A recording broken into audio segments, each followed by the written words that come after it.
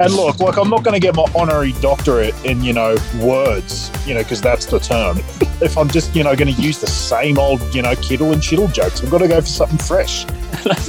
Well, it seems that the thesaurus that I've got you for Christmas will be both terrible and terrible then.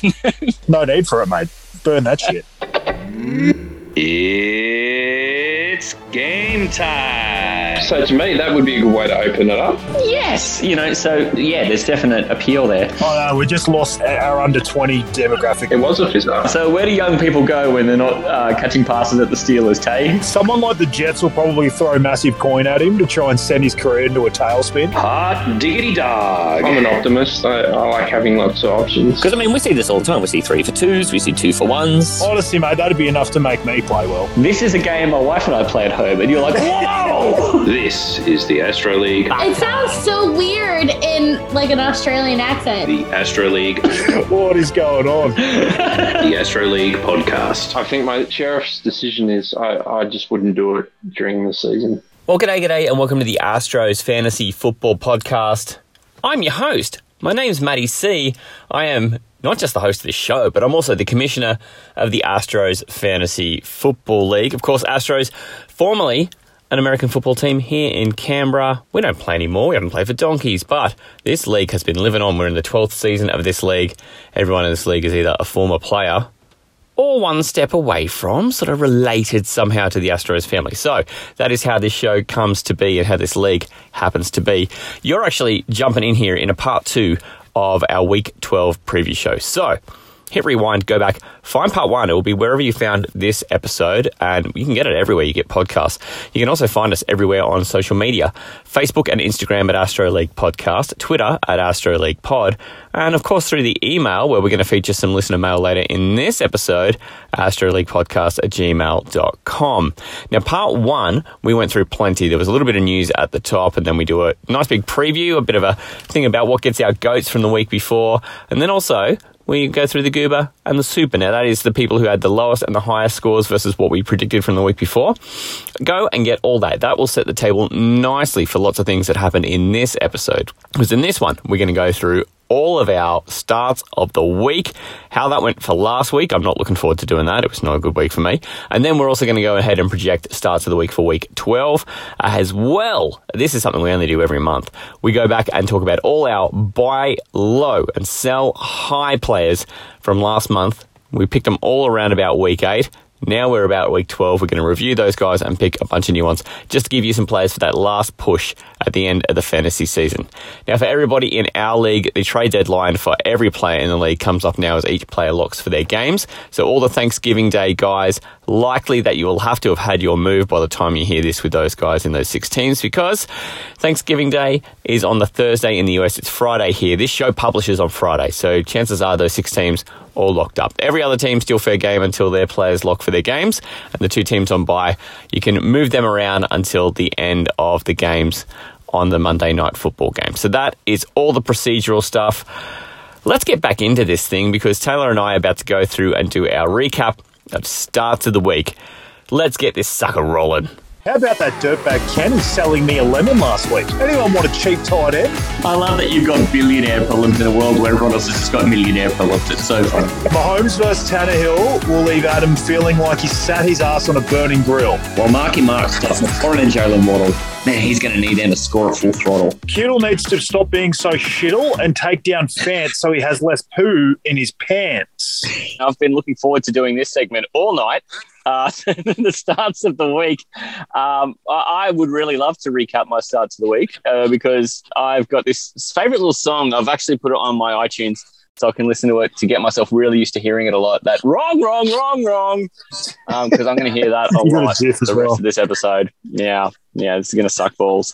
Do you want to talk about your starts of the week so I don't have to cry into my cup too soon? Yeah, sure, mate. I won't go too far into it anyway. Like, I didn't exactly have a phenomenal week myself. I thought that I basically got the floor of Mac Jones and Jacoby Myers. It was the exact game that when I did the starts of the week, I was worried about. I said I had this worry that the Atlanta just wasn't going to keep up. They were going to score dick all, and it was going to be a complete game-managed game from Mac, and he wouldn't have to throw too much. And it's exactly what happened. And he the only time he looked like confident aired it out, he threw a pick. So it just wasn't a great game for Mac. 25-0. The New England defense was actually the winner of the day. Like, they were the only one that scored more than 12 points or something on the day. So it was a pretty shitty game to actually have two starts of the weekend. So I think I can't remember the numbers exactly. It was 9 points out of Mac and 5.5 or something out of Jacoby. But my winner of the week, and I was actually really happy with this because of everything that I did in terms of taking him over AJ Dillon. Like, we had the talk. You said you'd be okay with me doing it, but I went, you know what? I'd feel a lot better if I went someone like Gaskin, because I felt like Gaskin sort of fit the criteria of what we're doing here with the starts of the week a bit better. And he was just, wanted to do an ass blasting, and that's just what he did. And I've said that pretty much any warm or cold body could actually beat the Jets and score on them, and that's what happened. He still didn't have the best yards per carry, which he never does. But against the Jets, it just doesn't matter, and you seem to be able to find a way over the into the end zone. So I took him, and he scored 18 points or something like that, and it really bolstered my week. So Taylor nailed. It wasn't too bad. Yeah, it was a good week, man. Good week. So you wind up with, for a second week in a row, this is the universal constant was, okay, so if you win last week, you lose this week. And I've managed to find a way to completely undo that by starting Tannehill, who scored 10. And after that Thursday night game, I'm like, mate, I've got wiggle room now. Tannehill can't possibly be that bad. So he scored 10.22 in a week where here I was gloating about having this great head start over, Mac Jones throwing up a 9.3. Turns out Ryan Tannehill, not even 1 point better than that. I don't actually even know how he scored 10. He played horribly. Wrong.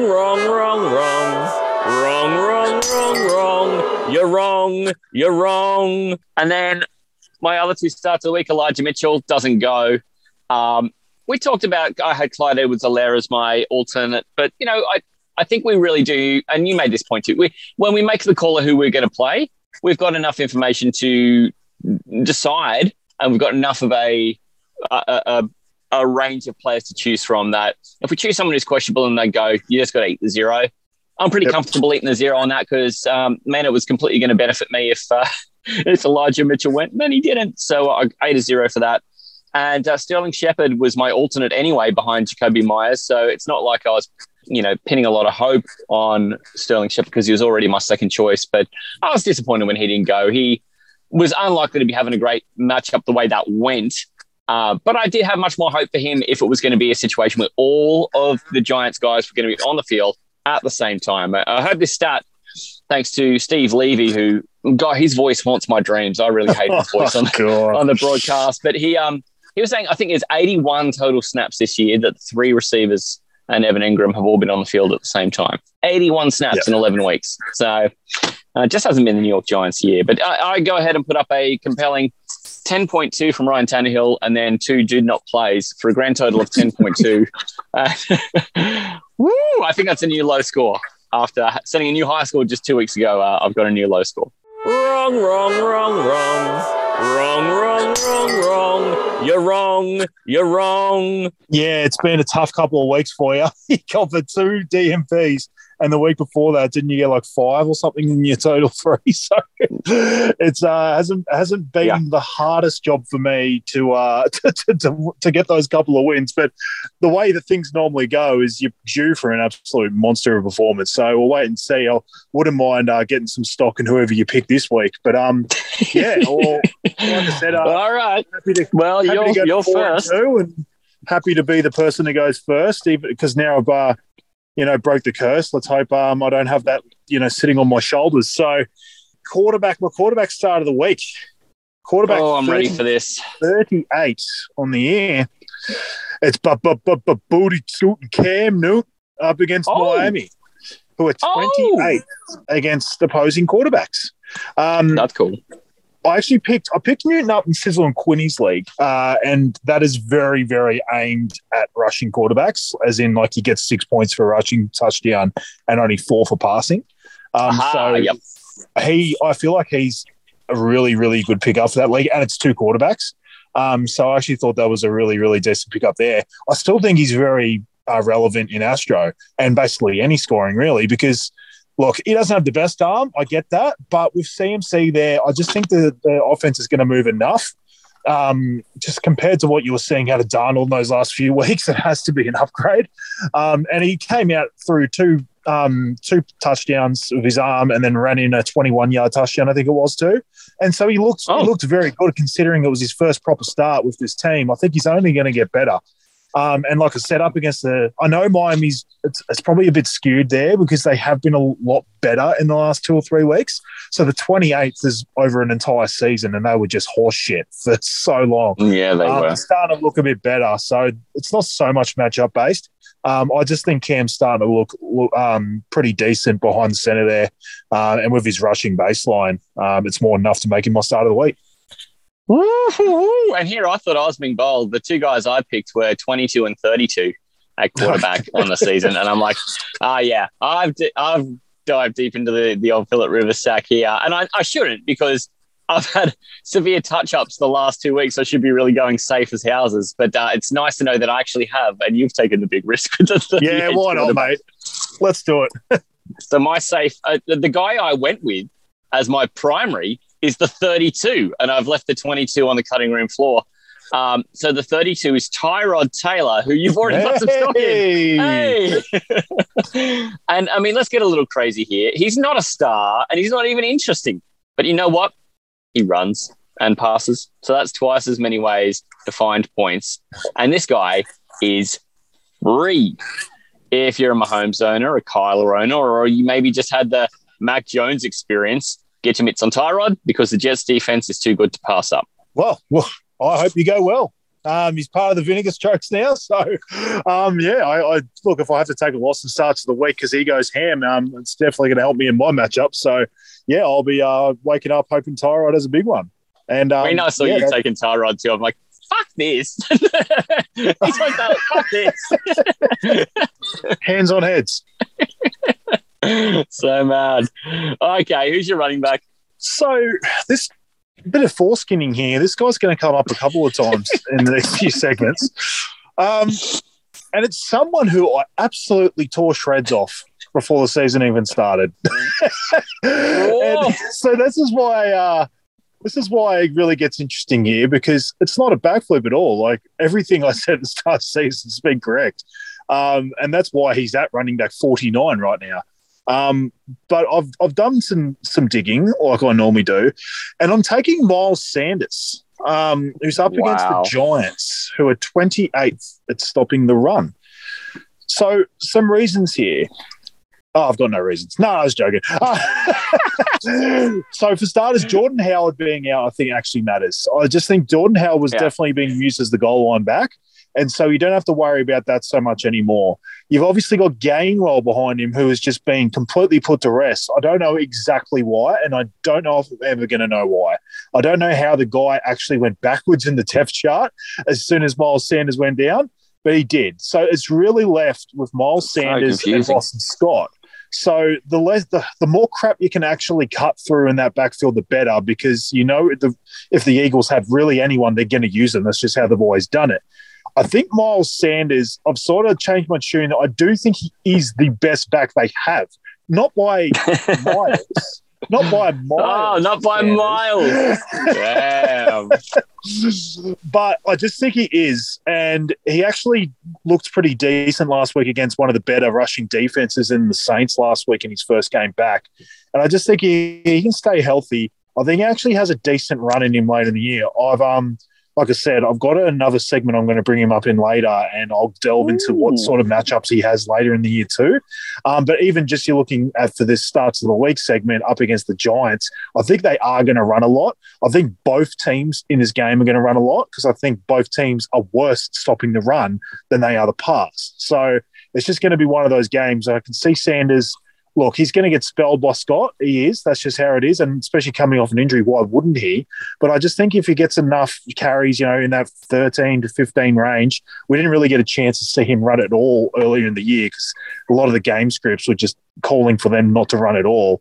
I just think we could see a bit out of him, and he might be a bit of a roughie that I'm looking at. Wow. Gosh, I'm glad you're getting really bold. He was my alternate because I had somebody who I liked just that little bit more. And we've sung this song before. I actually have a love affair with hating this guy's keeper. Now, the buys are all done, and we can put Melvin Gordon in the only for special occasions pile, right? And we can start to use this wonderful player who looks like a better runner every time I see him, right? Of course, it's Javonte Williams. Melvin Gordon has been pissing me off this month since he was my sell high, and it's at Javonte's expense. This guy was only started in 30% of leagues coming off their bye week. But right before the trade deadline, this is got to be your last chance to get to own anything in this exclusive postcode that Javonte Williams owns. Man, it makes me so sick to think that if you took Javonte, I was going to have to go with Miles Sanders. So I'm so fucking glad you took Miles Sanders off me. I think I've used Javonte already, and I completely agree. He's got an awesome matchup against the Chargers. I even looked at Gordon, and I just thought it'd just open up a can of worms on here. I really think they are going to go to Javonte at some stage at the back end of this year. Why not straight after a bye? I like the pick. I just think it's a great matchup, so they could both feast anyway. So the Chargers are like ridiculously good at stopping wide receivers, so it'd be really stupid for Denver not to run the ball a lot. So, I like the pick. Yeah. I can't stop a wet fart through the middle, so Javonte, better than a wet fart. Problem is, Melvin Gordon, if he's in the realm of as good as a wet fart, is going to continue to fucking run the ball. It ticks me off. Anyway. I'm bringing up two guys for my wide receiver. I've been talking to you on the side. I'm really struggling to split these two, and I'm going to bring them both. Yeah. I'm going to bring them both up and pretty much do a live decision. I don't know if either of them are going to. You did say it was going to be game list. time. You said, yeah. Man, I'm going to be working this one out when we go to air. Now, both guys are players that I've had on my team at one stage in Astro. I've brought them both up as late season sleepers. Both are just inside the top 35, purely based off their last handful of games. And both are very talented wideouts, and I believe the best wide receivers on their team. Can we just pick two this week, Matty C? No, I was joking. Man, who's the referee for this segment? It's the Superfan, right? That's it. So we'll have to see if the Superfan will allow it. I mean, bring them up. Let's talk about them, because I've got an alternate and a primary as well. So and it doesn't sound like even with these two, you're touching either of my two. So this could be on. We could be on for a fourfer. So wide receiver 35 is Elijah Moore. He's up against the Texans, who are 23rd against the opposing wideouts. It's NBA Jam rules of this guy, and he's on fire. 10.10, 23.9, 11.9, and 26.6 in his last four games for an average of 16.4 fantasy points per game. The other guy is Darnell Mooney, wide receiver 28, coming up against the Detroit Lions. With the COVID issues around the Jets quarterbacks, I'm going to take Mooney because I've got risk either way because Mooney's got a questionable tag, but from everything I'm seeing, it's the same, sort of issue he's had the last couple of weeks and he's still played. So I'm thinking that they just got him as questionable because of the short week and they just are probably going to ease him into the game. So I'm going to take the risk because if he doesn't play, I'm taking TMP, but I'm going to stick with Mooney. If they were both completely healthy, I'd be going Mooney. So I just thought I'd take the guy I've got a bit more trust in. I've got worries about Zach Wilson coming straight in and what he's going to do with Elijah Moore. He didn't do much of him early in the year, but obviously, Elijah Moore being a rookie, that could have just been a situation where, you get the rookie treatment. You often don't start. Most players aren't Jamar Chase. So Zach Wilson's been giving the rookie treatment. Yeah, so I don't know. I'm just not sure about the connection he'd have with Zach Wilson over the other two. So I'm going to go with Darnell Mooney just because, Allen Robinson, like you said, milk carton. The guy is injured anyway. Well, I think he's dead, yeah. Yeah, I think he is. Yeah, we'll just bury him. So, piddled on his ashes. So I just have to go Mooney. I've liked this guy the whole year. I brought him up in the preseason. I've got him. I've had him on a lot of my teams. Obviously the Bears offense sort of hinders him sometimes. I mean, most of the time. And he gets balls sailed over his head, but it was really nice to see him catch a screen pass and run up for 60 yards because if they can get a bit more of that going, that's not going to be as quarterback dependent. All he's got to do is just throw it about 5 yards, which even Andy Dalton can make that pass. Yeah, exactly. So I really like Mooney. I think he's the most talented guy they have, and if they want to really break off some plays and do anything on offense, they're going to manufacture stuff for him. So, yeah, I'm going to take Darnell Mooney. Wow, he'll be eating their ass with a spoonie, and I love it. Love it. The guys I'm picking, they're not as generous as 35 and 28 in wide receiver. My choice is between 47 and 79. You're going to love this because I went with the 79 guy. Have you suffered a head injury? This is becoming my catchphrase. But Matty, have you suffered? Lick my balls and serve me a milkshake. Green Bay are starting to look like Green Bay again. So let's just go load up on guys that Aaron Rodgers passes to. That sounds fucking too simple. It's Marquez Valdez-Scantling. Yeah, MVS, baby. he's 79 on the season. And do you know why? It's not because he's questionable with health. It's because his ability to catch a ball has been questionable over time. But he's been better lately, okay? Did you see that touchdown against the Vikings where it was like a 25-yarder over the middle and he just legged it the remaining 50? One-play drive. Boom! Fucking take that, Vikings. It was so good. Yeah, look, his ability to catch has been a little dicey over time. But, gee, all of a sudden, he's starting to catch more balls. His drop rate's going down and Aaron's looking for him a bit more. And now he gets to blow by some Rams, and they looked all kinds of disheveled before their bye. He doesn't draw Jalen Ramsey. The volume in this offense alone makes me feel okay about the start since it turns out the Rams are also just a middling secondary. My alternate, just in case you're playing at home, is T. Higgins. Against a diminished as arse Pittsburgh secondary, I think he would have been a good go if by some fucking amazing coinky-dinky you managed to take MVS as well, which I was pretty sure you won't. It's funny because I was just having a chat with a massive Packers fan in one of my leagues, and I just took MVS off the waivers in one of my leagues. Really? So I paid about 4% of my fab. Pay about 40 of my fab in 1,000 fab league. So I'm chiefed up in that league as well. I've got Kelsey and Tyreek. So I've got a real tough week, and I have absolutely no running backs. So like my team, I'm 9-2 in that league too. So it's such a weird situation where I've actually had like 5 of my starters are out for this week. So I thought MVS would actually be a pretty decent flex. And yeah, I just think it's a really good situation for him. So I really like that pick. Okay, so that was our start to the week preview. That's a great little segment. I love that we've done this for since about week 6 when we kicked it off. So you got Cam and Miles Sanders and a toss up between Elijah Moore and Darnell Mooney, but we've sided with Darnell Mooney, and they're going head to head with Tyrod Taylor, Javonte Williams, and MVS, baby. Woo! Let's go. What's this space? Hey there, this is Bobby with the Rock Guys Podcast, and you are listening to the Astro League Podcast. These Aussies know NFL fantasy football.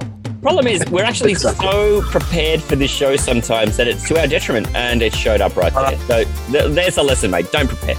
We've got money coming out of our you-know-what. Okay, cool. Well, let's just wing it. I mean, because that's how we do it on this podcast. We just wing it. We're number one all over the world, this podcast. Mate, we do this once a month, and generally, I feel pretty good about who I put up, and then about a month later, I'm racked with regrets about a bunch of them. How did you feel about the buy low and sell highs from a month ago? Yeah, well, speaking to you of it earlier, I felt like I almost forgot who I actually had. I had to go through and have a look. There was a couple there that I did on-air trades with last time when we did it about a month ago. And then I just had to sort of have a recap myself who I actually had. And I took a look, and my sell high was actually really impressive. I've had a look. So I'll go for the results. For the sell highs first, we both took Cortland Sutton, who has plummeted. He's now wide receiver 32, which is about 16 spots lower than what he was when he told people to sell. So that's a big win. Yeah. Taylor nailed. He averaged 4.1 points a week through that stretch. And I know 1 week was the bye, but that's why I divided his score by 3 instead of 4. Yeah, because I'm good fair, at maths. though, if a player has a bye coming up, especially in this next section, because, you know, a lot of teams have had their bye already, I feel like that comes into play. Like, especially if you're trying to, you know, get yourself into the playoffs or something, like, you know, turfing someone who has some bad matchups or even has a bye, that definitely, you know, is relevant here. So I also took DJ Moore, who was in the top 10 when I told people to sell, which I did on the spot in the Astro League. He's now wide receiver 18, and the Carolina offense hasn't looked great at all. So I'll call that another win. Taylor nailed. Now, he had one decent little week this weekend where he had a touchdown thanks to Cam returning. But prior to that, 6, 4, 7. I think that's exactly what you were saying is you can't trust this guy. He goes up and throws a 6, 4, and a 7. So, yeah, perfect work right there. Well done, mate. Have a cuppa. And with his touchdown, he had like 40 yards or something. Like, again, it's the ceiling he doesn't have anymore. Like, even when he goes out and gets a touchdown early in the game, he ends up with 40 yards. Like, it's, you know, he doesn't have that 20, 25 ceiling like he had earlier in the year. So I also took Hollywood. Now, this has a bit of a luck aspect to it. He was a top 6 wide receiver when I told people to sell, and now he's wide receiver 13. There's been an injury effect that's mixed in with an off game, a good game, and then a bye. So, look, we can never tell who gets injuries. So all I can do is take the wins and accept the losses because no one knows what's going to happen. Taylor nailed. But I'm going to play the Taylor nailed on all 3 of those because I thought that was really impressive. And we're not going to hear such positive news out of my sell highs. So we've got some positives somewhere. But, mate, I've got a case to make with you about one of my sell highs because I had the balls. I was man enough to take a quarterback, and I took Jalen Hurts. And while he was quarterback 6 at the time I took him, and if you looked it up now, he would be around about the same. You might think that is, in fact, a loss. He is one of the very rare players now who hasn't had their bye. So he's kind of got a game up on everyone in the same vicinity. And while he went out and just racked up a 27.7 where he had to rush for 3 touchdowns this week, to get that score. His previous weeks were 21, which you call kind of a good to average week, 17 and 11. I feel like he was doing the right things until he had this freakish 27 point. I had to rush it in and was one of the few who didn't have a bye in that period. I'm willing to accept that that's probably a loss. I just kind of feel like, that's just such a bad beat. Everything was going so right. Wrong. You're wrong. I agree. Look, I don't think you can take a win, put it that way. And that's the problem with this segment. Some of the games he put up just after you told to sell weren't great. He finds a way to get in the top 12 every single week. I think he's missed the top 12 once all season. Yeah, look, last week he just showed the rushing baseline that he has, really. Like putting, the 3 rushing touchdowns together.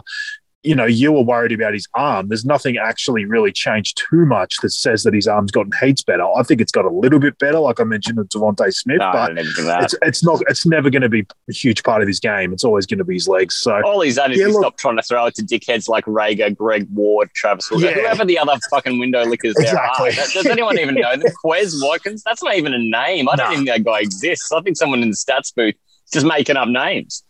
I think that's all he's done. He stopped throwing it to apparitions that don't exist, and he's actually started throwing it to a Heisman-winning excellent receiver. Oh, funny about that. That's actually a really good idea. Write this down. Why don't we get some of the good quarterbacks in the league to start copying this? He's a quarterback 5, but if you had sold him when you told anyone 2, you wouldn't be hating yourself for doing it. Like that's what's funny. Like I would like to call this like a wash for you, but I guess with the way we put it, it's either a real because you want to get something out of it, whereas it sort of just became even. So I guess it has to be a loss, but it's not a loss by the same as what Kenny Gainwell is going to be for me later. Sorry for the fourth. Stoke up the wrongs. Go on, stoke it up. Wrong. Wrong, wrong, wrong, wrong. You're wrong. You're wrong. My next guy was Melvin Gordon, by the way, who the minute I told you to sell him goes and throws up 17, 16, 8.8. That's a bit more like what I'm talking about. And then as his buy. So he combines for 43 points in 3 games.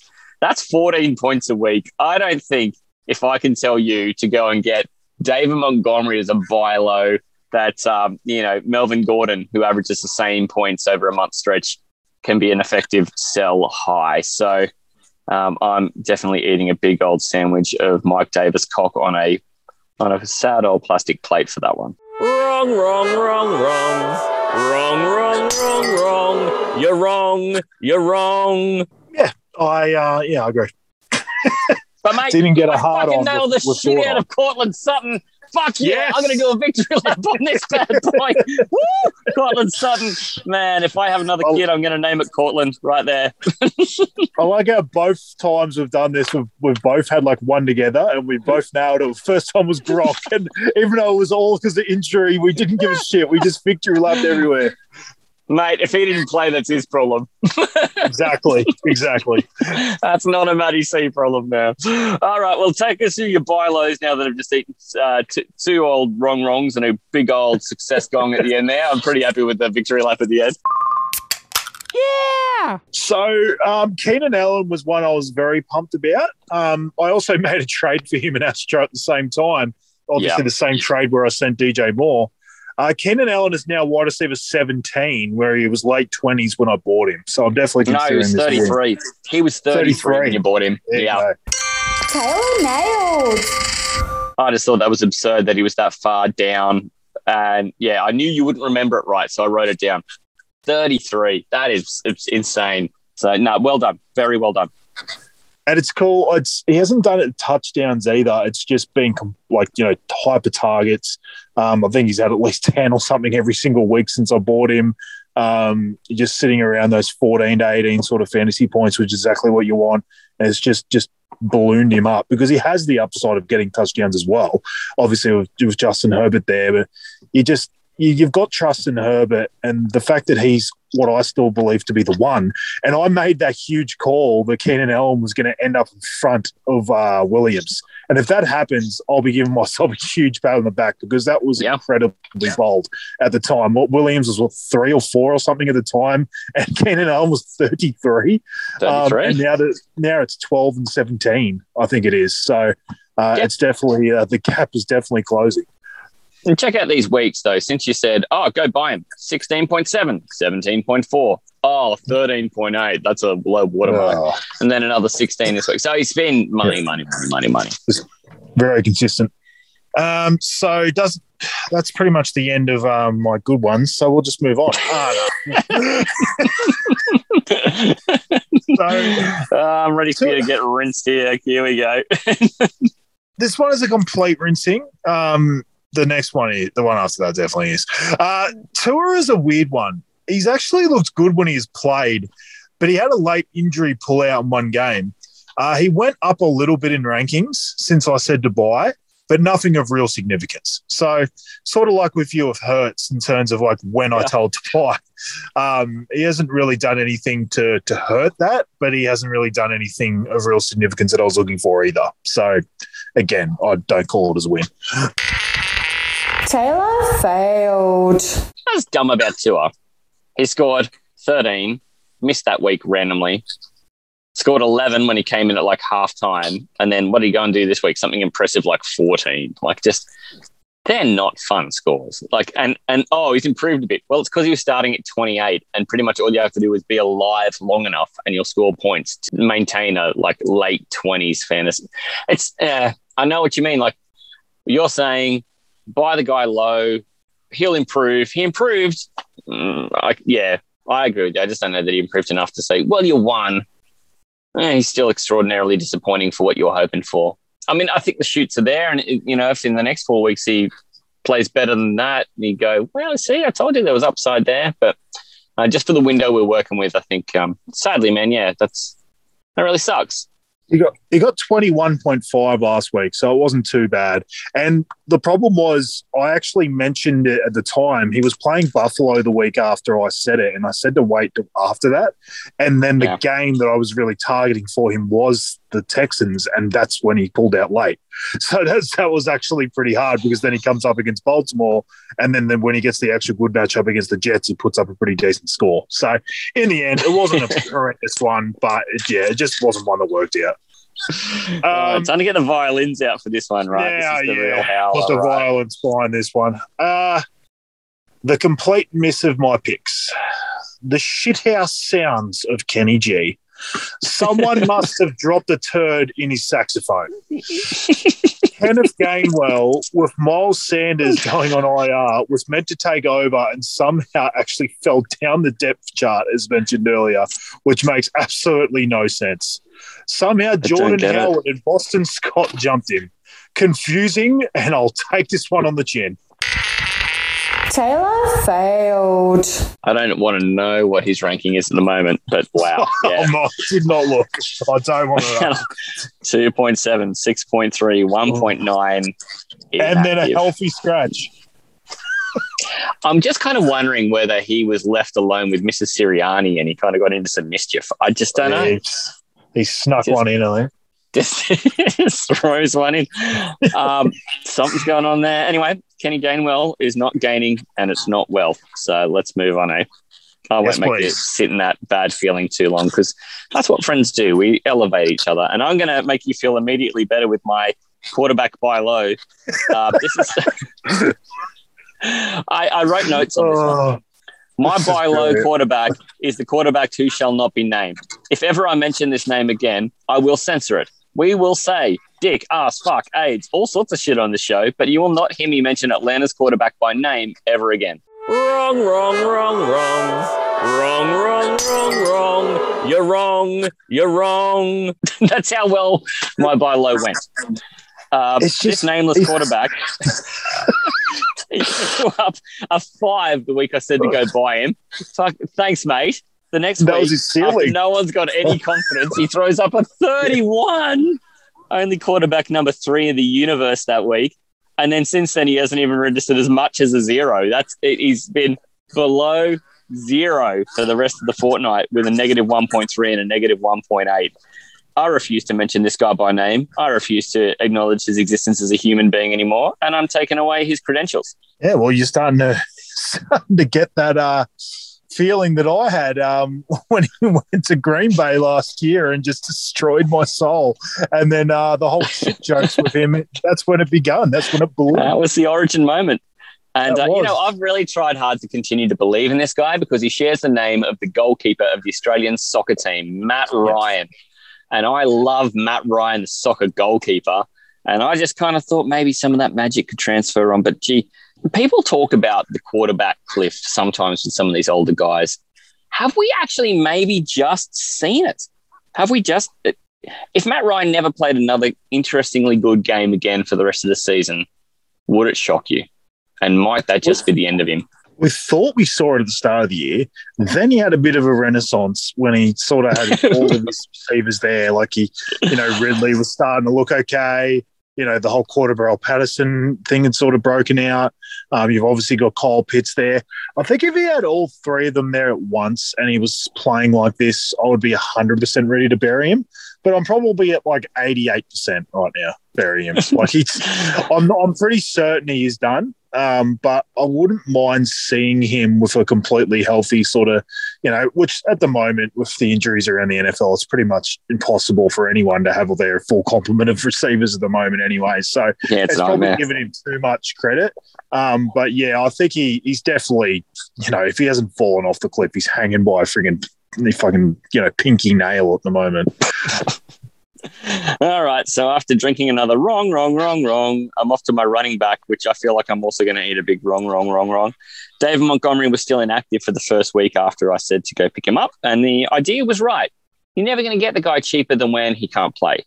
He then returned before their bye week to score 9 and then had a fairly disappointing sort of 7 this week. And I just don't think that you can say that it was a successful play if his high watermark was 9 over a month stretch. So, The idea was right. The execution was poor. Wrong. Wrong. Wrong.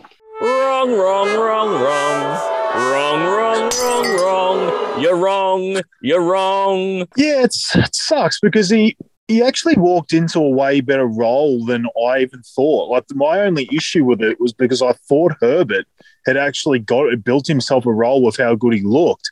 And I think Montgomery had like a 95% snap count or something last week. So it's definitely got no issue with his, workload or anything like that. It's just, the Bears, sometimes the situations just don't work out for him. So, I actually thought he looked really good in that first game back against Pittsburgh. I think you would like having him on your team moving forward. So I don't think there's any issue with your advice to buy him. It just hasn't worked out stats-wise so far, but I don't think he would be a bad one to look at for the moving forward. Oh, yeah, I almost thought to myself, gee, you could just rinse and repeat and just keep him on there. Yeah. But that's kind of not the really spirit could. of the segment. The spirit of the segment is to go and find a new guy to make you feel very sick and cry about. My other buy low guy, you're going to love this, is T. Higgins, who, so here's my case on T. Higgins. He scores 11, 10.8, has a bye. So there's a week where people are ascending and he's not because of no fault of his own. But then, this was the week to just make sure that he did me right, and he goes and throws up like a 2.5, a 2 point. Tyler Boyd was the best receiver in that team last week, which is good for me because he was in my starting lineup.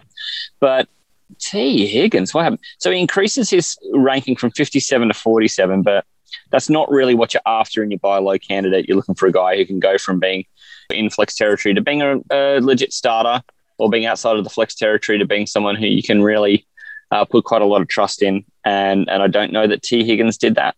Yeah, 100%, because this 57 was mainly because of injury and he had his bye. So it was purely like, the reason he was that 57 was because of that. So you'd want a pretty significant jump. I've been pretty shocked by what's happened with him. The 10 and the 11, to me, one of them had an absurd amount of targets, I think. And I just thought, here we go. This is what I've been waiting for. This is what I saw in the preseason. 15 targets against the Ravens. That game was just weird from the Bengals. They were just able to run a lot with Mixon. And I think even though they won like 32-13, Burrow only had like 180 yards or something like that. It might even be 160. I can't remember, but it was below 200. So it was a weird game where he didn't have to pass a lot. So I guess I could see T. Higgins still having a pretty decent finish. But like in terms of the stats he got in the time that you said, you can't really call it as a win. But again, I've heard some podcasts and stuff say to drop him. I wouldn't be dropping him. I would think drop him. There's still definitely brighter days ahead for him. In fact, if Ryan, you're about to drop him, give me a call. Just send him to me.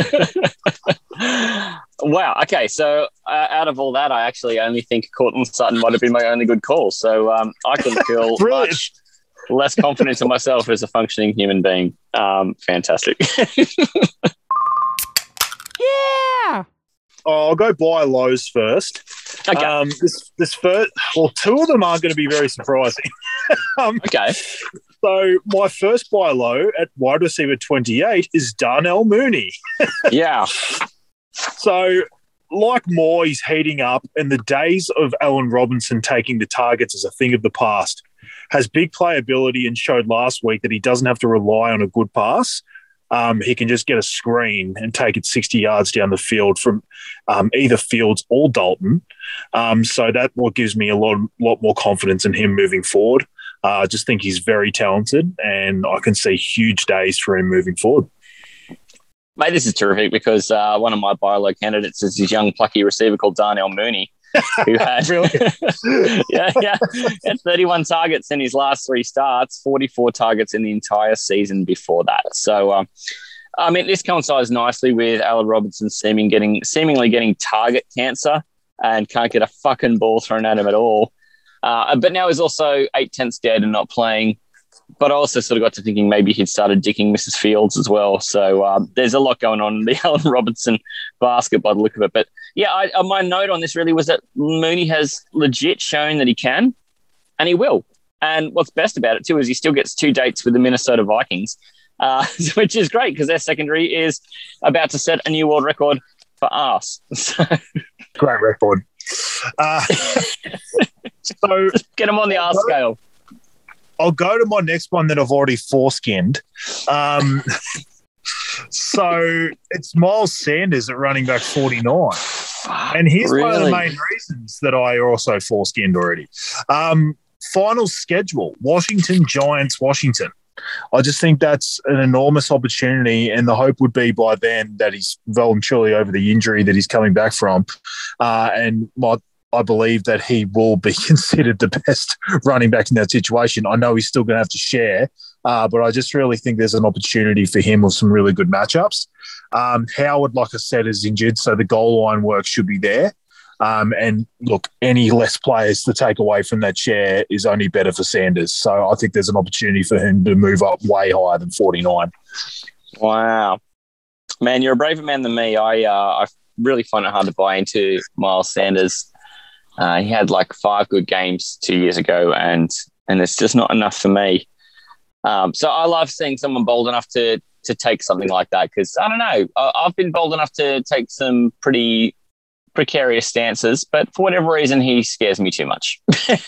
And all you need, go back to preseason, hear my takes on him. You'll see, you'll hear all the other reasons as to why you shouldn't. But like I said, I feel like you've got to play fantasy football and stay water, and just things can change, and your perceptions on players can change in terms of where people are.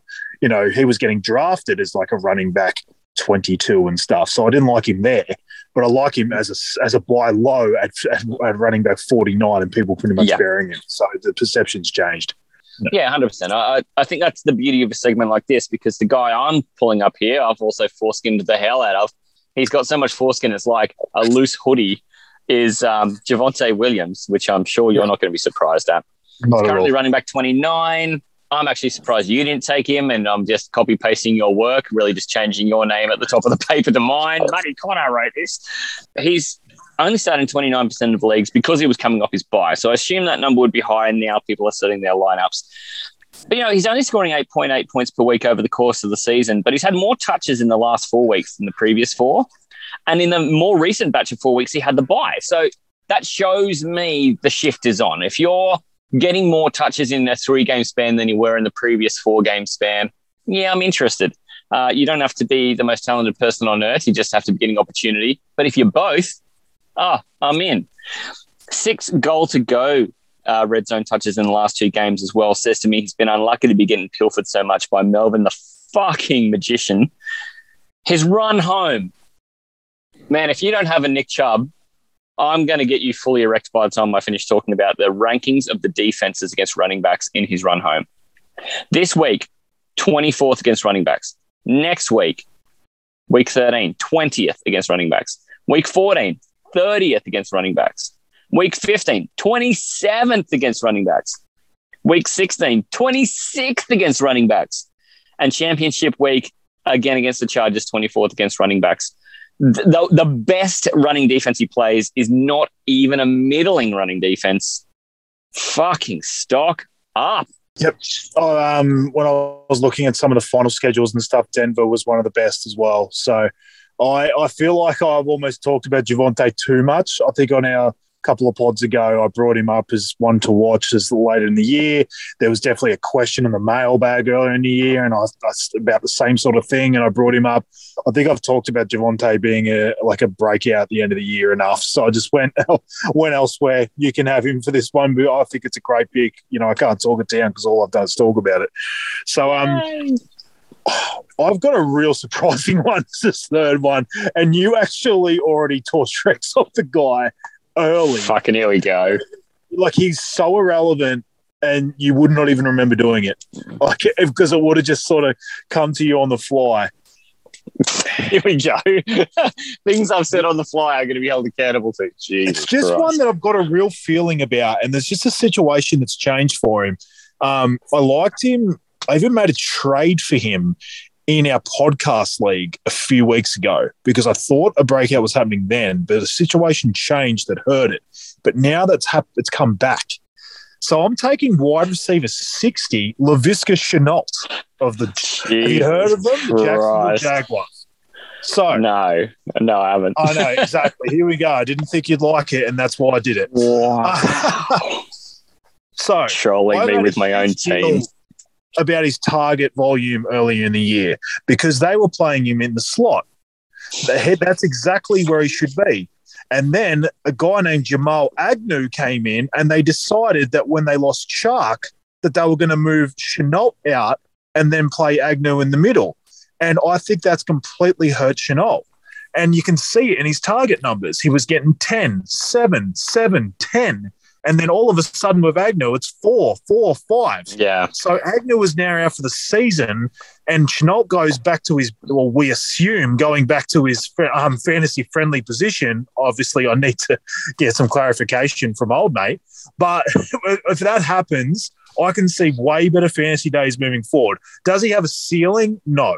And you'd probably want to be in full PPR. That's going to help. I actually did pick him up off the waivers in my full PPR league, planning on not playing him straight away, obviously. But I think there's real potential there moving forward because I think he's going to get targeted a lot more in the slot.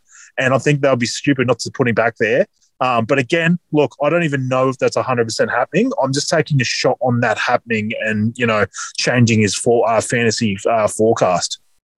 Ooh, that would be tantalizing if that winds up being what happens. I mean, it's bold to want to buy a piece of this offense, especially the time of year where there's not a lot of incentive to win games.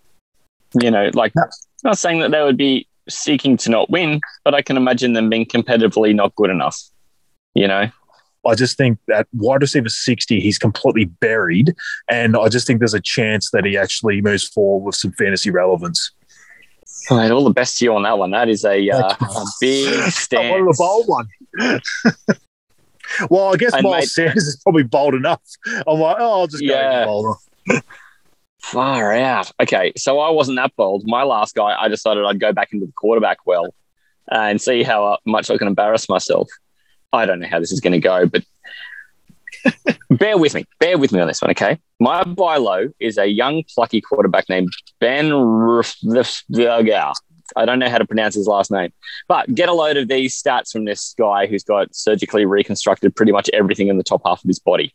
Times Ben has passed less than 30 attempts in a game this year, just once. So the volume's there. Opponents Ben has played this year include defenses who are number 1 against quarterback, number 10, number 9, number 4, number 11, and number 6, right? So a really tough schedule so far. The run until the end of the fantasy playoffs include 10th this week. Okay, the Bengals are actually okay against quarterback. Then after that, 25th, 26th, 30th, 29th, and 21st. This isn't rocket surgery, and it doesn't really have to be.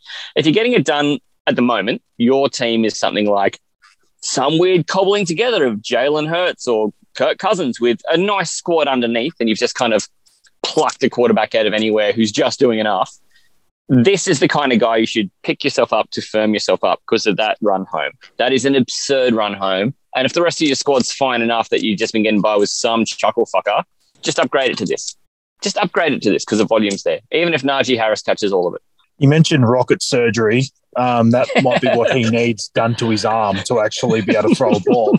But I'm fine with it, and I haven't looked at T.J. Watt and Minka Fitzpatrick's status. But if they're out any longer, their defense was just horrendous last week against the Chargers. I watched a fair bit of that game, obviously, just riding high on Eckler's coattails. But they just couldn't stop anything that the Chargers did, rushing, passing. They just could not get a stop. Just don't, if that's going to keep happening, you always saw that Ben Roethlisberger had to sort of start game managing because the Steelers defense was so good and they were only giving up 10 and 13 points and things like that. It didn't really cause Roethlisberger to actually have to do much, but if his defense starts giving up 30s, I actually think he has to start passing more. And even if his arm isn't fantastic, it's just going to lead to more fantasy points. So, and like you said, if there's a really good rush, string of games there against 20-odd ranked teams, then I can't see it not being a bad thing. It's not like he has to do that much to move forward from what he's been. And if he can go to some sort of fantasy relevance, then it's a good win for you. He is a Laviska Chenault of quarterbacks, though. I think Yeah, that's exactly. something You're that right. is well known in the fantasy community. Exactly. All good, mate. Oh, I might On the move to Laviska St. Chenault Ives. scale, he is right there. Quarterback. Absolutely. Mate, with the sell highs, I kind of moved from tradition and went a running back, a wide receiver, and a tight end. I threw a tight end and I ignored quarterback after the Jalen Hurts. I did the exact same thing. Oh, shit. Well, let's mirror each other. Where do you want to start? Who do you want to start with? Ooh, I'm going to leave running back till latest because it might be a surprise to you. Fuck, okay. Well, do you want to start Like with a the weird old surprise? tight end? Yeah, I'll say it's a surprise because this guy is someone I've brought up in segments like this on the complete opposite side, more as like buy lows and things like that. And it's definitely worked out. So I'm taking the opposite approach with him. Actually, this works out well because my running back is a guy just going to be like, fucking idiot. Like, it's just you're going to love it. All right, so tight end, I'm going with Hunter Henry, who is at tight end 5. Not too many notes about this. Look, it's pretty much talks for itself. He's incredibly high for this TD-dependent tight end. I see far less production moving forward. There's a lot of game managing from Mac Jones, and obviously this team's going to be very good defensively, so they're not going to have to throw the ball a lot. So I know he's a bit of a safety blanket for Mac. I think Jonnu Smith is going to be a bit more healthier moving forward, you would think. So he might even take some of it as well. So tight end 5 is just enormously high for this guy. So if you can get any value for him, I say sell high. God, it is. Because, I mean, what are the chances that Mac just continues to throw it to Hunter the whole time, especially now Jonnu's back? Like, yeah, I just imagine that even Hunter's going to have less time on the field. No. 100%. Okay, so my sell high tight end makes my end Ertz quite a lot. He had 11 billion points last week against Seattle. But, yep, it's his only double-digit day since he was last an outcast Eagle. His last 3 starts have all been with Colt McCoy, and it's been good for 15 catches from 20 targets, but Kyler doesn't use his tight ends like that. His upcoming schedule is obviously the bye this week, then Chicago, the Rams and Lions. My ass hurts just thinking about that. Yeah. I mean, nothing against it. I think he, because he's got that name in the fantasy community, you can always sort of trade off that as well. And I think the idea that he got to move from a timeshare, we've got it, to that situation in Arizona, I think that really sits in people's minds. So he's definitely got good trade value. I guess you just got to question yourself who you're moving to, again, when you're doing that. And again, that's what I'd have to do if I'm trading Hunter Henry as well is it better just to stick with a guy like Ertz because he actually is going to give you pretty decent production. But especially if you've got like another one that's slightly worse or something that you're happy to stick with and you can actually get a really good receiver by trading Ertz, I'm all for it. Zach Ertz currently tight end 6. What? Wow. No, you heard that right. Wow. I can't believe we've both taken the bait on tight ends. But I can see why. We've got this, we've definitely got this ethos about how tight ends should work. Yeah, absolutely. I'll go to the receiver. Someone on the Cornwankers team, and I'm taking Michael Pittman at wide receiver 14. So, again, I'm taking a look at the final schedule here. Patriots, Cardinals, Raiders, and they are all in the top 11 at stopping wide receivers. There's also no consistency in the passing game from Carson McDonald-Wentz. I'm surprised that he's performed as well as he has, but then I start looking around that team and I go, well, fuck, where else is the ball going to go? Who else is he chucking it to? Have I ever brought up a player more than him last year? Remember, I was like all over. You had a love affair. And then remember we were doing the whole waivers thing last year. And I think I brought him up like 2 weeks in a row because he was still on the waivers. No one picked him up. He's still there. And then he had some really good games, and especially as a rookie. And I had this thing that I thought he was going to be a second half of the year breakout. And I wouldn't say fully broke out, but he definitely showed the signs of someone that could definitely take over as the one moving forward. And with everything that's happened to T.Y. Hilton, He's definitely paved the way for him. I think he's obviously clearly the one there. Like, and he looks the best player. Like they just throw jump balls to him all the time. But I don't know. I think that this team with Jonathan Taylor emerging as the best running back in the league, I just think they're going to run a lot. Carson Wentz is just going to be, highest paid game manager in the league. And I could see a lot of games in the high hundreds, sort of what Burrow had last week. And even if he is the one, how much of that pie is he going to get?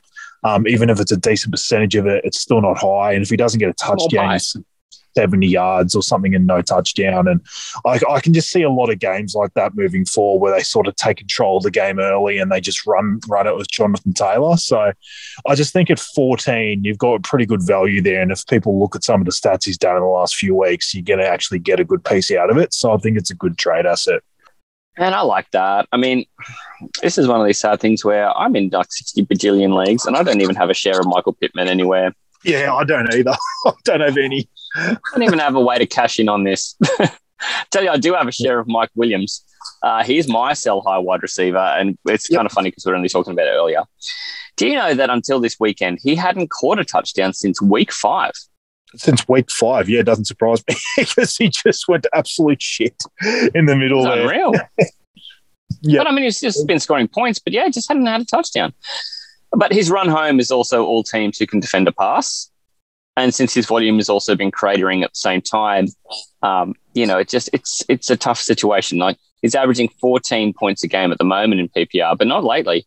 Since the week 7 bye, Big Mike has been only averaging 5.5 targets, barely over 3 catches, and only 8 points a game. So, that includes this most recent game where he did get the touchdown. So he's still wide receiver 12 on the season. But you might be able to shift him to someone in a similar range of value, and that would be an absolute win. So I had a brain fart and I actually wrote notes for him and put him down and then realised I had 4. So I was like, what the hell am I doing here? I got the rules for a second. I just read your notes. Yeah. Didn't I just read your notes? Yeah, apparently I just sent him through to you telepathically. But, I completely agree. And like I said, I brought him up when he was really high and said about Keenan Allen catching him, which was really bold. And I've always this guy have these flashes and he just always ends up disappointing half of his games. And again, he's going to have some high ceiling moments, but it's just something you just never know is going to happen. And the problem is you have to keep playing him if you have him because you don't know when it's going to happen. So you can't, take the 2 and 3 and then all of a sudden go, I've got to bench this guy and then him score 30. Like, you just be kicking yourself. So, yeah, I completely agree. That's been his career. That's been his whole career. But you don't want guys like that going into the fantasy playoffs because if you jag a 2 here, you're just screwed. Like, and you go into week 1 like that. If you're, like I said, I think I brought this up last week when we were talking about trades for DJ Moore. I would trade DJ Moore for him, especially if I wasn't a great team. Like if I was a team that was trying to sort of sneak in, I would take Mike Williams because I'm probably thinking I may get bowed out in the first round anyway. Yeah. I want the ceiling play. But if you're a guy that is right up there and you've got a team that you really are thinking that can go far in the playoffs, you don't want a Mike Williams because you really can't handle playing him and getting a 2 on the first week of playoffs. You'd be bowed out straight away. All right, well, I'll move on to my surprising running back. Here we go, running backs. This is the big finale. I can't wait for this. So it's Damian Harris, running back for the New England Patriots. So I've definitely talked this guy up all season. I saw him as a value at the start. I then did a little game where I said to go bypass the Tampa Bucks game and then buy him, which I bought him in, I think it was 4 leagues, and it definitely worked out. He went from running back 42 to running back 14 in about a 3-week span. So that's about as good as you can get from a buy low. So it was one I was really happy with. He's gone back to running back 19. He obviously missed a game. And then he was playing probably, just coming back from it last week against Atlanta. Yeah, he was in a timeshare. But again, I see him as a potential sell high at this position. Another final schedule I'll bring up, the Colts, Bills, and Jags. And Colts and Bills are in the top 2 against running backs. The Jags, funnily enough, have actually really, really come down on that position. They were struggling a little bit early, and now they're actually in the top half of the league. So that's actually not as easy as you think. That's a volume play. It's because teams just, they don't have to do a lot. Don't have to, yeah. You're right, but they seem to be a bit better defensively. You even saw it against the Bills when they gave up 3 points, and a lot of teams haven't been completely destroying them. Like you saw last week with the Niners, they actually had a fair bit of volume against them on the ground, and they just didn't have a great yards per carry. It was actually in the air they got hurt. In general, there seems to be more trust in Ramondre Stevenson as the year goes on. So I can see slightly more of a timeshare. And with Damian Harris, because he doesn't catch many passes, he really needs a huge percentage of that running game. Every opponent in the next 5 weeks is top 10 against the run. And he also has a bye in there. It's time to sell. See you, mate. Well, you couldn't have done much more of a roundabout on this guy, and I love that.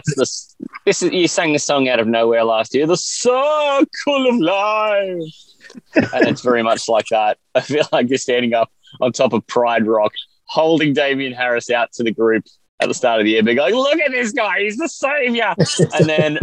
and now I actually kind of feel like you're at the Mufasa moment, getting thrown off the edge of the cliff into the stampede. It's Hamlet with running backs instead of lions. It's so good. And I feel like we should get Elton John up in here. I love that you've gone the full life cycle of Damian Harris. I was not expecting that. And I think we are all smarter from having heard that. Yeah, it's the opposite of Billy Madison. We are all not dumber for having heard this. God have mercy on your soul. An anti-Billy Madison. I love it. An inverted Billy. Sounds like a bad gymnastics move. Sounds like someone would bring up on this podcast. It does. Okay. So sell high on... Okay, before I even mention the guy's name, mate, did you know even a guy as talentless as me has scored a 50 in indoor cricket, Tay? Did you know that? Oh, nice. Few sneaky cut shots. Couple of sevens, mate. Like, I had 2 beers before I went in there, and I just left my inhibition at the door, mate. So I say that in anticipation of saying Jonathan Taylor, and you say, again? Why are you on? But offenses, I think that JT gets north of 30 carries and double-digit red zone touches against. Again, for the rest of the season, I'm going to list them.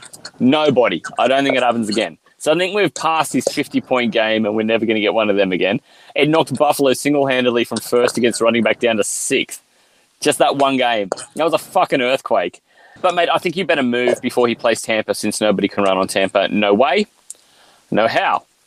Now, this has bitten me on the arse before, so I walk on this ground knowing that this is a frozen over lake that could crack and give way at any moment. This is the Pete and his jiggity jigs falling into the frozen lake of last year, but this is me doing the same thing with Jonathan Taylor. He has got a very delicious Houston matchup in week 13, but then he also has his bye. So from week 14 on, it's bye, Patriots, and Cardinals. Yuck. I just think you might have got everything you were ever going to get out of Jonathan Taylor now. Stop me if you've heard this before. And, man, I don't know how you sell him because there's only a couple of days to do it. I kind of think you have to. I can't see any benefit to keeping him now. Yeah, you get a haul, wouldn't you? Holy shit. I'm glad you got the brass balls to do it because, like I said, I brought him up last week quickly just wanting to see what he can do against the Bills, and he goes out and scores 5 touchdowns. So, I do trust the Tampa defense stopping that, but because he can get involved in the passing game, I feel like, it's hard to see him having a bad game or anything like that. But from what you're saying, involved, he doesn't. He gets 3 targets. Yeah, that's true. Again, you're not saying that he's going to be bad anyway. You're just saying that from what the perception is of him, you could get an absolute haul for him, and then he might not be giving you the production of a running back one the whole rest of the season. So, look, it is the absolute dictionary meaning of a sell high because this guy could not be any higher. He's high, and I don't think he can keep it up. No, that's it. And like you brought up the matchups. Like I know he just destroyed one really good matchup, but again, I feel like the Bills, if you look, it's some horrendous teams. So there's probably a reason why they were number 1 or number 2 last week. So there's probably some holes you could have poked through it.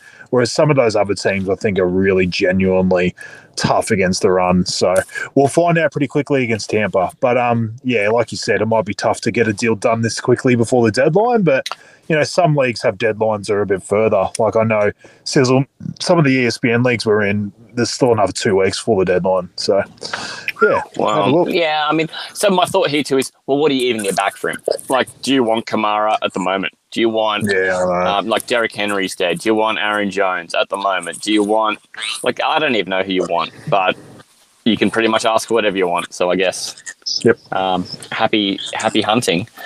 That's it. If that bites me in the ass again, then I am out of the Jonathan Taylor business for good as well. He will be getting the anti-Matt Ryan treatment, where I will no longer mention that dickhead's name, but I will never say a bad word against Jonathan Taylor again if he does maintain running back one the rest of the way now. Well, I'm not sure you could go any worse than last time, so let's see if that helps out. Mate, do not tempt fate. Do not fucking do it. Where's the mailman? Need some advice? You know that the question's going to be like, what colour is a football? Who has the mail? You got another one in there? You still got one more in the big old Philip Rivers sack? Thanks to your questions at Astro League Podcast. Do we have a drop for that? Brilliant. Mate, this is the listener mail section of the show that we love so much, and I don't quite know how I'm going to pull this off because I think the device I was going to need to play the audio message on is now the one that's dead, but we'll see what happens. I have got such exciting news because the first one is from at Elijah Missile 25. Yeah, beautiful. Oh, boy. Just Missile, yeah, something like that. I'd like to point out, so I'm in 2 dynasty leagues and I have Elijah Moore in both. Sorry, you're talking about Elijah Mitchell. Sorry. I've completely brought up Elijah Moore for no reason. But has Elijah Moore been hitting you up on the Twitter as well? No, he must have. I don't know. For some reason, I just heard Elijah and I thought it's a good one. So, sorry, Elijah Mitchell. As long as it's not Elijah Manning, that's the one you don't want. Elijah Manning. It. But, yeah, I just thought I'd spruik myself on the Elijah Moore call because I was massive on him in the FFL one and then I ended up grabbing him in the startup as well. And I feel like he's got a pretty decent career coming. I hope so, as long as they can get him a quarterback because Zach Wilson straight doesn't smack those ball sacks, son. No. That is donkey ass. Elijah Missile 25. I'm assuming this is the real Elijah Missile too. He says, who do you prefer for the rest of the season, James Robinson or Antonio Gibson? Ooh, I want to say Robinson. I know they've both sort of got their injury worries. I think Robinson's getting through his. The problem with Gibson's is it's never going away. It does. Like the whole rest of the season, it's going to be there. I don't care if he has 3 great games in a row of high volume. I'm still worried on that 4th week that he's going down with a stress fracture in his leg, and the more and more you play on a stress fracture, the worse and worse it gets. So he kind of feels like a ticking time bomb to me. I don't know how long this resurgence from Washington goes to. So I do feel like there's a chance if they have a couple of losses in a row now and they're out of it, I still think there's the chance he gets shut down. They're just going to see him as a future asset, and I think that he can be shut down. I do like what he's doing, like we talked about at the start of the podcast. Like he's getting volume, he's going to get some easier matchups. But I still would take Robinson. They're gonna use him as much as they can. I know they're not going to be in playoff contention or anything, but that doesn't seem to matter. I think they're going to use him as much as possible. I think his heel's only going to get better. So I can see him as a pretty good play. I had a look. I actually traded for him today in a league. I traded Damian Harris. I actually traded Damian Harris and got him. So I got him and I had a look at his playoff schedule and it's really, really good. I can't remember exactly what it is off the top of my head, but it was all basically teams that are around that 20th against rushing, against opponents in rushing defense. So I think he's going to be very good for the fantasy playoffs. Well, hopefully that will answer it for Elijah Missile 25. J-Rob, feel good. Both of these guys should smack that ass, son, because they're both son surnames, but one will smack a little harder than the other by the sounds. Absolutely. All right, so, wow, this is a great moment for the show. Our super fan is, he's getting technologically savvy and he's left us a voicemail question for you, Tay. In fact, sounds good, mate. He's done better than that. he tells me he's got a 2-part question. So I'm going to play part 1 now. And he's fully aware that he is ambushing you with both these questions because, well, what superfan wouldn't be a superfan if he didn't know that? So here we go. So this week I actually got 2 questions. My first question is, what do you regret about the Astro League draft? Yeah, I have an enormous one. How's the ambush on that one? But mate, it feels like you're ready. Oh, I'm so ready because I was weirdly thinking about this today because I remember I made a big deal about how I wanted to keep an eye on sort of the players that I did draft because I thought at the time I actually drafted relatively well. Alan Robinson. Yeah, I believe anyone in the fantasy community that drafted that guy has eaten it, has really copped it. I even have a league where my first 2 receivers were him and Robert Woods. So you could imagine how I started the season in that league. And wow. that was my full PPR league too. I thought those 2 were the safest full PPR guys you could get. I thought, in this league, being full PPR, I'm not going to go the ceiling guys. I'm going to go the guys that really get hyper targeted. And even if they're only getting 80 or 90 yards, they're often getting 10 receptions. That has not worked out. And it didn't really work out for either of them, even though Woods started to turn it around before he obviously tore the ACL. But in Astro, like Allen Robinson has just been horrendous. He's like wide receiver 70. He's unplayable. And he was my 2nd round pick. So unbelievable. You can imagine how bad that has. Well, luckily, I got out of him in week 2. Yeah. So obviously, I've definitely traded away a lot of the pains that I had from my draft. I also drafted Raheem Mostert. And he went down in the first week, wasn't it? I'm pretty sure. So I got out of him before the year even started. So that obviously worked out good. So they are probably my 2 regrets, I guess I would say, because Raheem Mostert, I know you can't see injury happening, but he definitely was an injury risk what I took him, and that's why I kind of took him, because I took him lower than I thought he should be. But, it was a risk that I definitely would have lost if I had kept him. So they would be my 2 biggest draft regrets, I believe. Yeah, fair enough. And I know it's not aimed at me, but mine's got to be J.K. Dobbins, right? Oh, yeah, of course. And you knew you were taking that massive risk. Yeah, I got him a whole round later because of that. So I knew what I was signing up for, and it completely bit me on the end of the cock. So fantastic. Yep. Okay, so he's got a second part to the question. Let's fire up the man, jot, the myth, the legend with his second part of the question. And the second question, is Jonathan Taylor better than Derrick Henry? This guy doesn't pull a punch. Well, look, I don't have the stats obviously in front of me, but no, he isn't. And look, I can't imagine there'd be that many people. I don't think I'm a Titans homer here. Derrick Henry's done it for God knows how many years. Like, you can't just sit there and just say, just because Jonathan Taylor's had his breakout now and finally started to get some volume that you wanted to see and has had a few really, powerful games. Derrick Henry's had 30 of them. Like, it's not fair to start comparing Jonathan Taylor just because he's broken out now to the guy that's been doing it for years. So, look, do I think he has the ability to be Derrick Henry over a period of time? Yes. But right now, you cannot say that he is better than Derrick Henry. Is he better than Derrick Henry right now to this day? Yes, because Derrick Henry has a fractured foot. So, look, if you want to look directly at now, then yes. And will Derrick Henry need to take less of a load because of that? Because they finally figured out he isn't completely superhuman and he actually has the ability to get injured? Then yes, you could probably see some better production from Taylor than Henry, especially like early next year.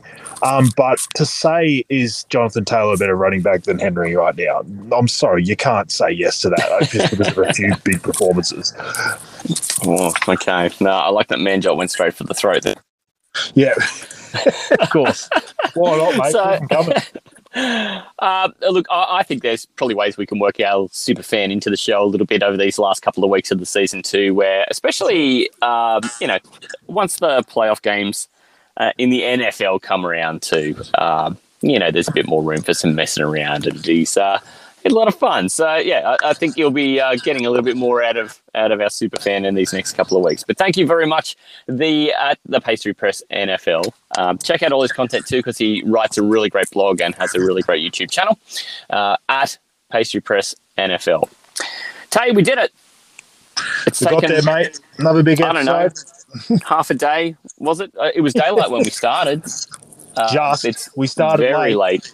It's very late on a Wednesday night now for us, which means that, we'll get this sucker up, published before we get into Thanksgiving Day games, which is a real challenge because they kick off at 4 o'clock on the Friday Australian time in the morning instead of, usually the Thursday night game is like a midday thing for us on Friday. But that's it. Therein lies the challenge.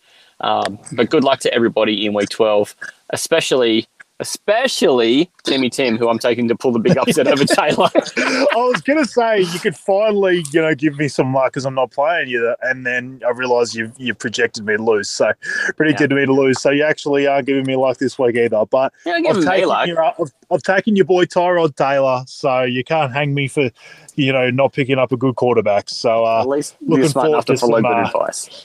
Looking forward to some lovely rushing TDs. And to be fair, from what I've got out of Mahomes every week outside of 2 weeks ago, I don't think there's really much room for me to be disappointed in my quarterback situation because Mahomes been an absolute arse sandwich. So Mahomes, he's a flash in the pan quarterback. You need a really steady guy like Tyrod Taylor. That's what you need. Exactly. Yeah, really settle me up the top there. So we'll see what happens. But like I said, I think Tim's got me on a good week, and there's definitely the opportunity for him to win. So that's why fantasy football's fun. We just never know what's going to happen until it happens. Yeah. Yeah, and even once it's happened, sometimes you're completely in disbelief for days and days. So. You still don't exactly know what just happened. Absolutely. Mate, well, look after yourself in the meantime. Stay well, and I'll catch up with you in the next week. But you'll see all the craziness on the social media between here and then. Absolutely, mate. Thank you. Hooroo. Good on you. Hooroo.